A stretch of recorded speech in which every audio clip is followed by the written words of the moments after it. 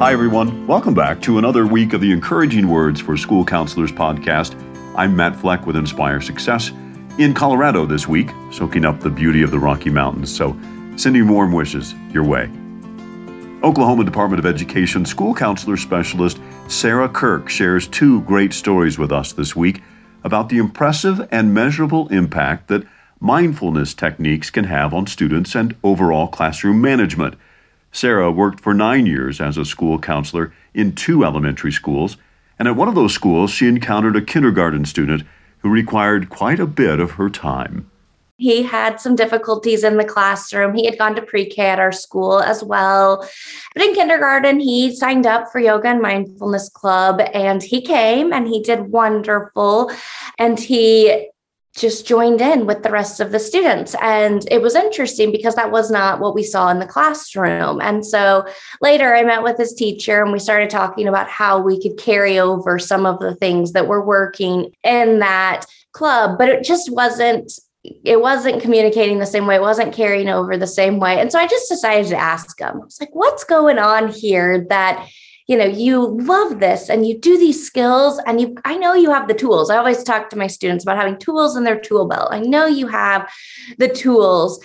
And he looked at me and he goes, I know you always tell me about my tools, but my tools are in your office, Miss Kirk.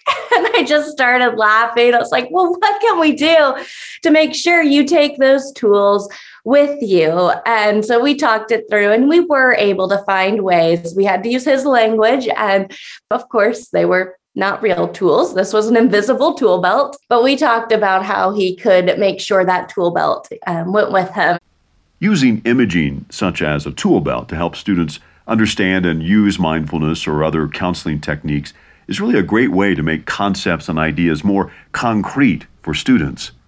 By this time, it was at the end of kindergarten. So we were really focusing on the transition to first grade.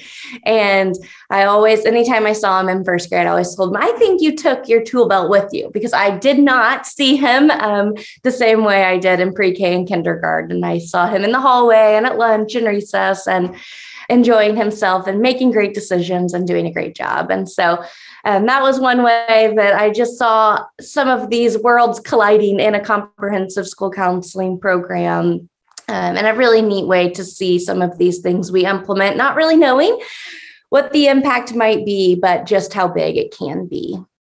That student is now in 5th grade and Sarah says continues to do well. When Sarah left that school to go to her second school, she decided to get more formal training on yoga and mindfulness. So she enrolled in a program called Child Light in Dover, New Hampshire. She then introduced those same concepts to the teachers at her new school by sharing the story of the successes she had with a kindergarten student from her first school. And it always helped me sell it to students and teachers. But specifically, I had a 2nd grade teacher I worked with, and the first semester had a very, very rough time. She was pretty new and she had a lot of big behaviors that she didn't have the skills to manage. And she knew she didn't. She asked for a lot of help and I really appreciated her. But it was having a really, really tough semester, and the behavior referrals reflected that. When I compared my data across the school, that one classroom had behavior referrals through the roof. And I had talked to her a little bit about mindfulness and how I had implemented it before. And at the winter break, her and I worked together quite a bit, and we decided we were going to start every day with mindful moments when we came back in the new year. And she didn't feel comfortable with doing that at first. So I told her I would happily come, and I went to her classroom every morning. It was only 5 minutes, so it wasn't a big chunk of my time. And I used scripted mindful moments, so I didn't have to do a lot to prepare.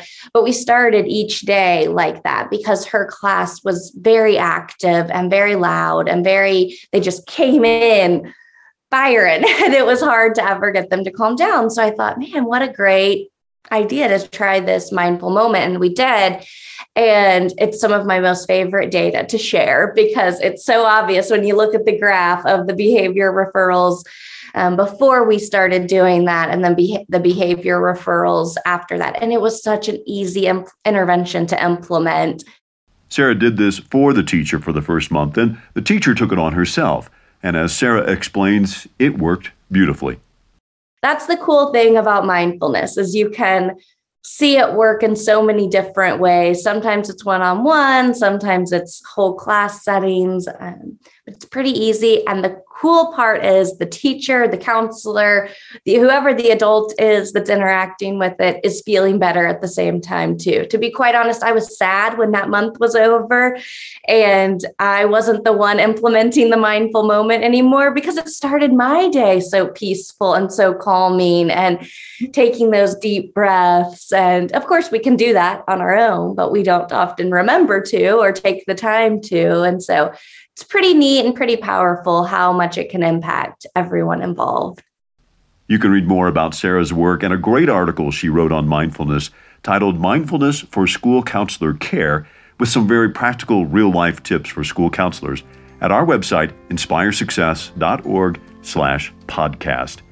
At that same website, you can listen to previous podcasts and subscribe to this podcast by clicking on your favorite podcast app. At the top of that page, click on where it says Sound Booth, and we'd love it if you could record a quick story of your school counseling experiences. Until next week, stay warm and think about these words from Sarah. Allow yourself a moment to stop, be still, soak in what you just heard, and think about one thing you can do to cultivate your personal mindfulness practice. It does not have to be a huge, life-altering change. It can be something small. Remember, mindfulness is always available, always free of charge, and always invigorative. Take care, and see you next week.